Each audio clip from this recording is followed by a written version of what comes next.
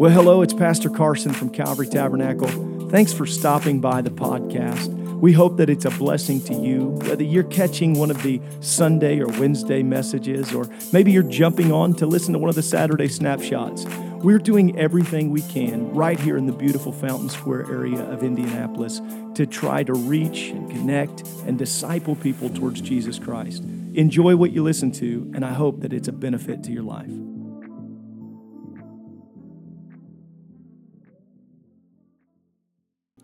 I'm going to tell you, the family is an essential building block to a successful society. Without strong families, you cannot have a strong society. And without strong families, you cannot have a successful church. And in the same way that you can't have strong society and a strong church without strong families, you cannot have a strong family without a strong, masculine, godly influence. It's to this topic of masculinity that I get to turn our attention. As rulers go, Hanun was the new kid on the block. His father had just passed away. He was king of the Ammonites, and David sent a condolence committee, a group of guys to show kindness unto Hanun, to say, I'm so sorry for your loss. And in 2 Samuel chapter number 10, we see that David's men were not greeted with such kindness. In fact, David's men were humiliated. David's men were made fun of. David's men were emasculated because this new king Hanun ordered half of every man's beard shaved off and their garments cut off to their bottoms, and they were sent away. That was the thanks that they got. And in 2 Samuel chapter number 10, we see where David says, hey guys, just hang out at Jerusalem until your beards grow back. But in this waiting time, a battle starts to take shape.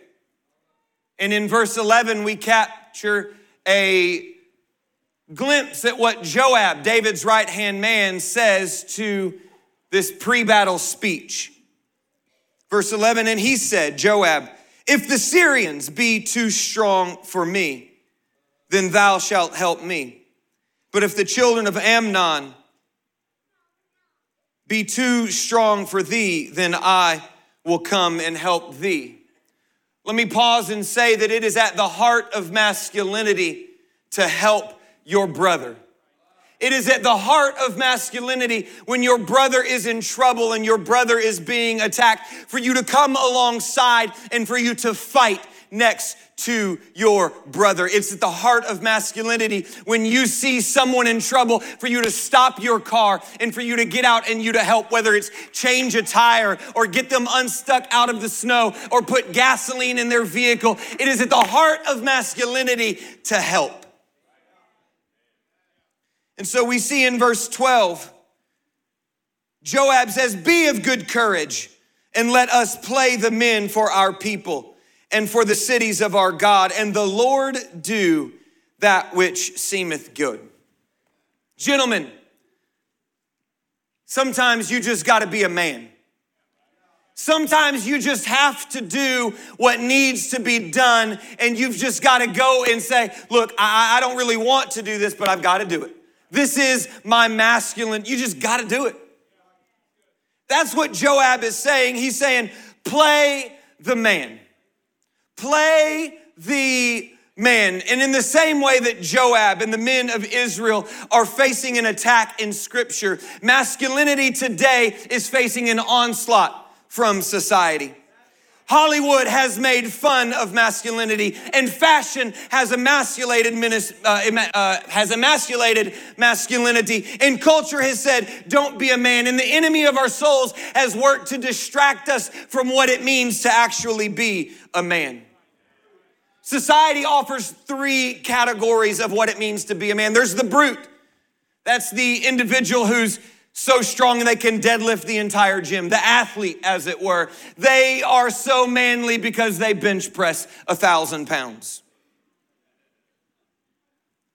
Society also offers us the exact opposite of that, the effeminate. And the effeminate is not found in brute, but found in lust. The effeminate is a product of a society geared for lust. But then there's also a third category that society offers men today. The slothful, or the idolatrously entertained.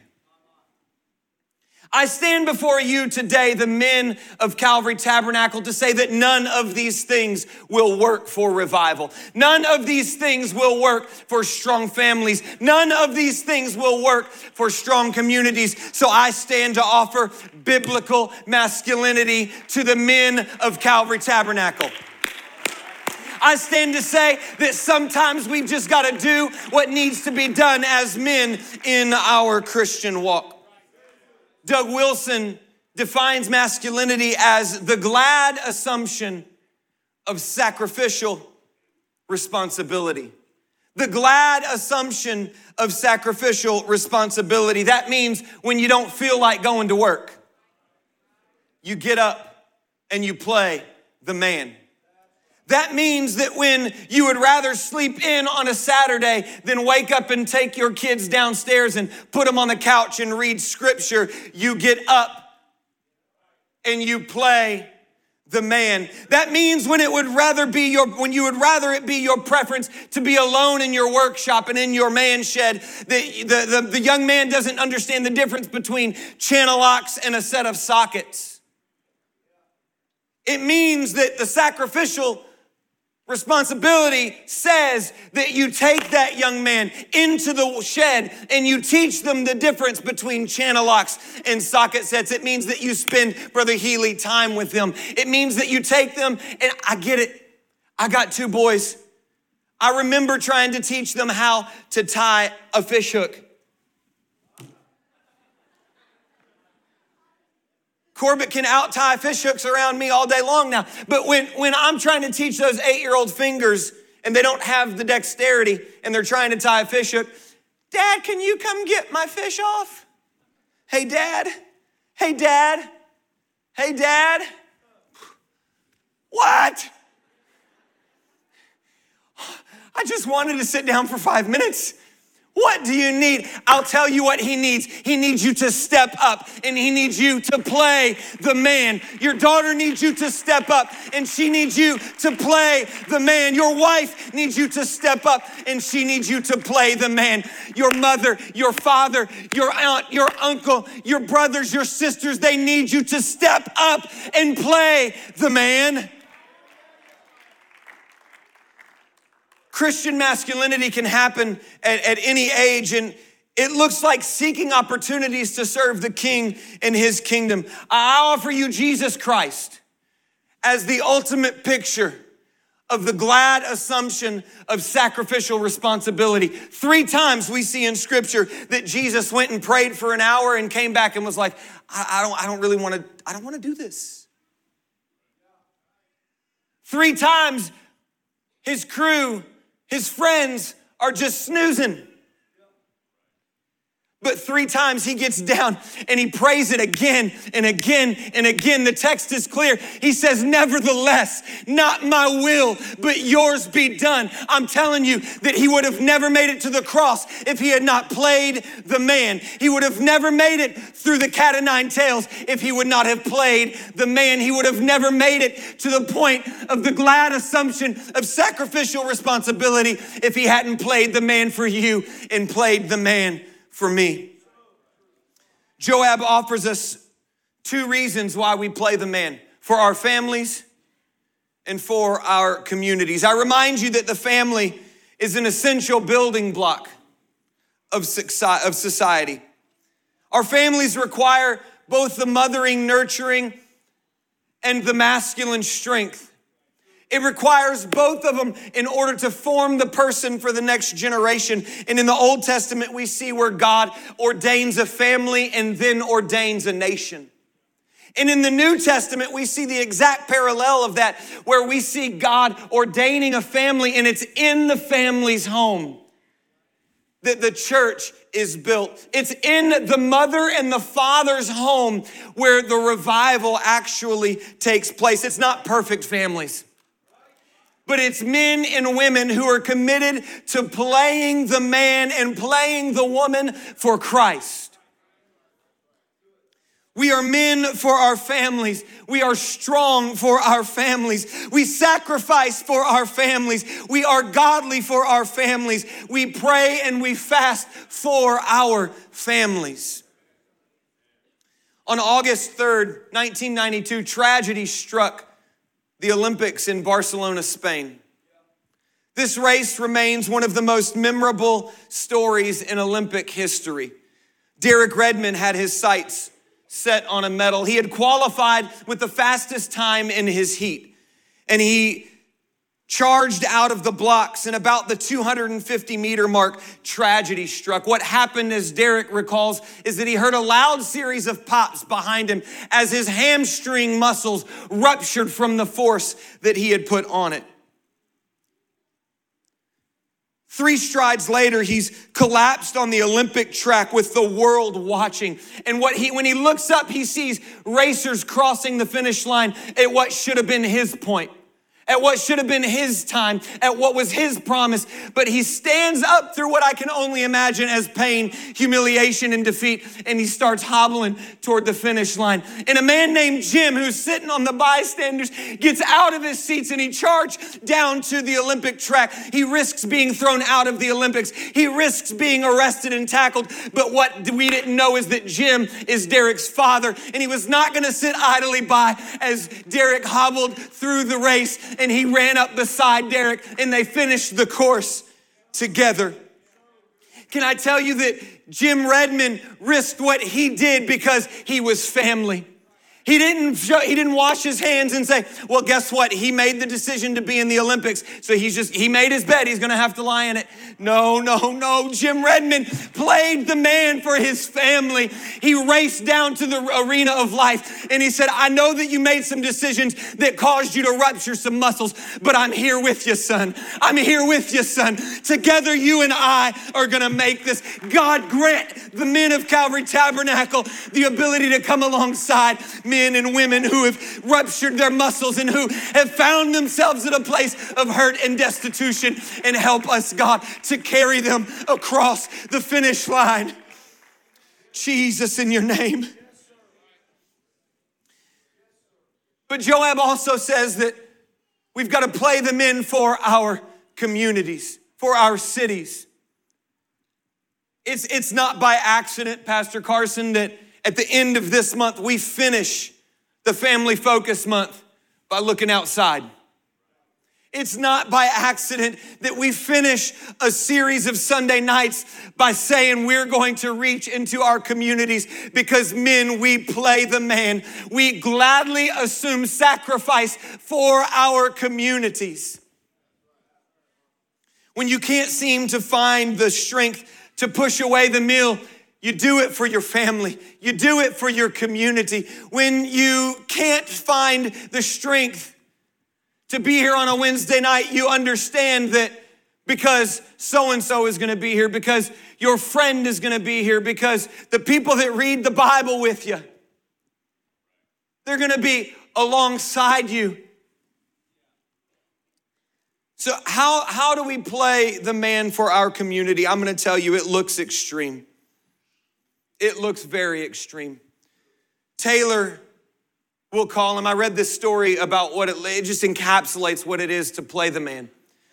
Taylor was an incredible member of his church. In fact, he was the men's ministry director. He had the ability to rally men to the example of Jesus, fulfilling their destinies in this world. His laugh was infectious. His hug was just bone crushing, and he could out-eat anybody in the state. But as is sometimes the case, Taylor got hurt. And Taylor decided, I don't think I want to be a part of a church that causes hurt like that. And Taylor missed a service and another and another. And some of his friends noticed Taylor's absent, and they thought, well, he sometimes, he gets a little that way. He can come back. But 2 men in the church decided, I'm not really satisfied with that. I don't want to end up in 5 years saying, hey, do you remember Taylor? Whatever happened to Taylor? He was so much fun to be around. Well, I wonder what he's doing now.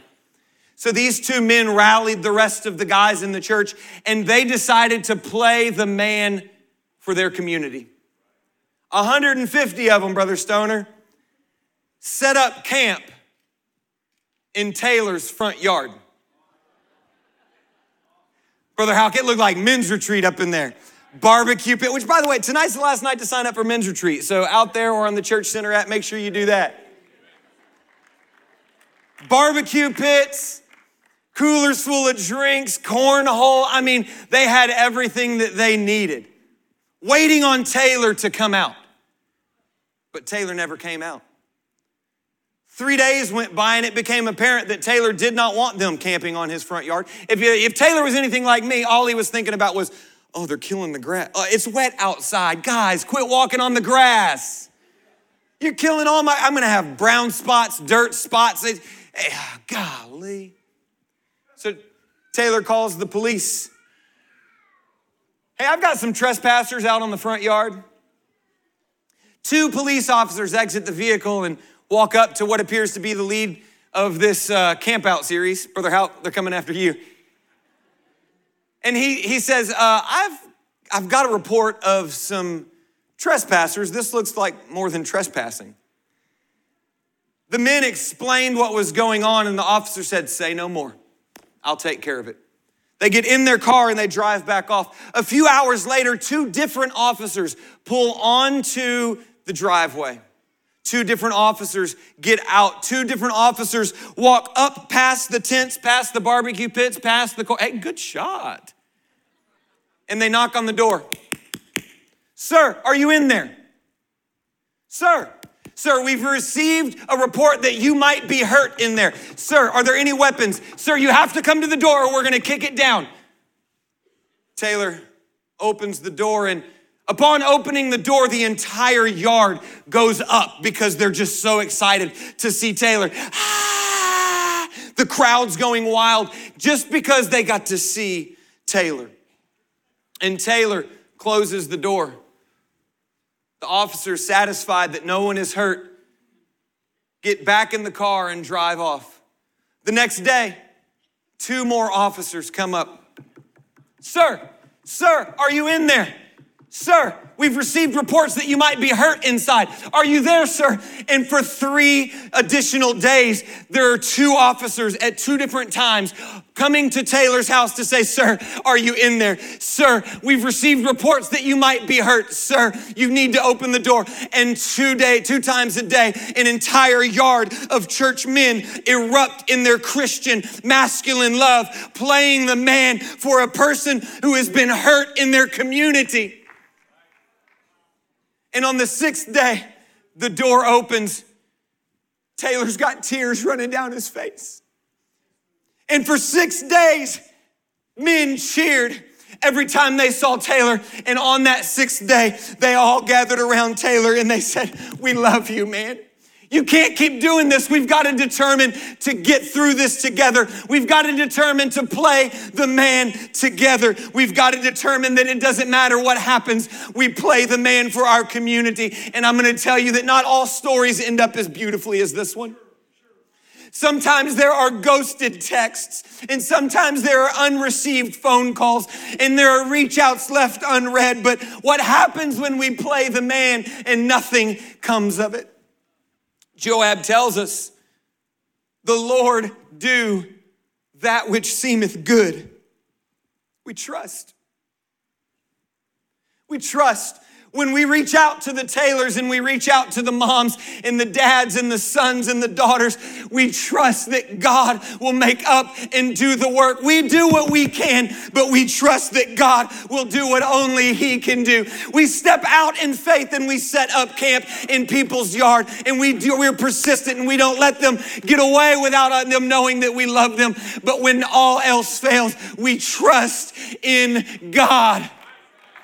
When all else fails, we trust in God. I wonder if we could stand all over this place. I have a very specific ending, how I feel God has impressed us to end, because fathers, we've got to play the man. Sons, we've got to play the man. Corbett, you've got to be the man, dude. Wyatt, you've got to be the man. Because there are people watching every single man in this place, wondering how on earth we are going to handle the adversity that is thrown at us. While Hollywood is making fun of us, they want to know what's going to happen from us. While fashion is trying to take away our masculinity, they want to know, what are the Christians going to do? I'm here to say we've got to play the man. So young people, this is probably where it's going to get a little chaotic for a minute, but I don't want to lose the spirit. I would like every family member to huddle up. Every family member, moms, dads, get together. Go ahead, move quick. Every family member huddle up. If you don't have a family, adopt somebody. Adopt somebody, because it's impossible to have revival with weak families. And I believe that God wants more than anything else to pour out his Spirit in this last day. I believe more than anything else that on October 30 and 31, when we're at the Calvary Christian School property, that God wants to pour out his Spirit on all flesh that's there. But what we need to do today is declare, I will play the man. What we need to do is declare that I will be the nurturing mother that I need to be. What we need to do is, before God and before our families, we need to set up shop in the yard of God and say, we're not going anywhere because we need you, God. So I wonder if all over this place, if we could begin to pray. Plead the blood over your families. Plead the blood over your children. Plead the blood over your neighborhood. In the name of Jesus. In the name of Jesus.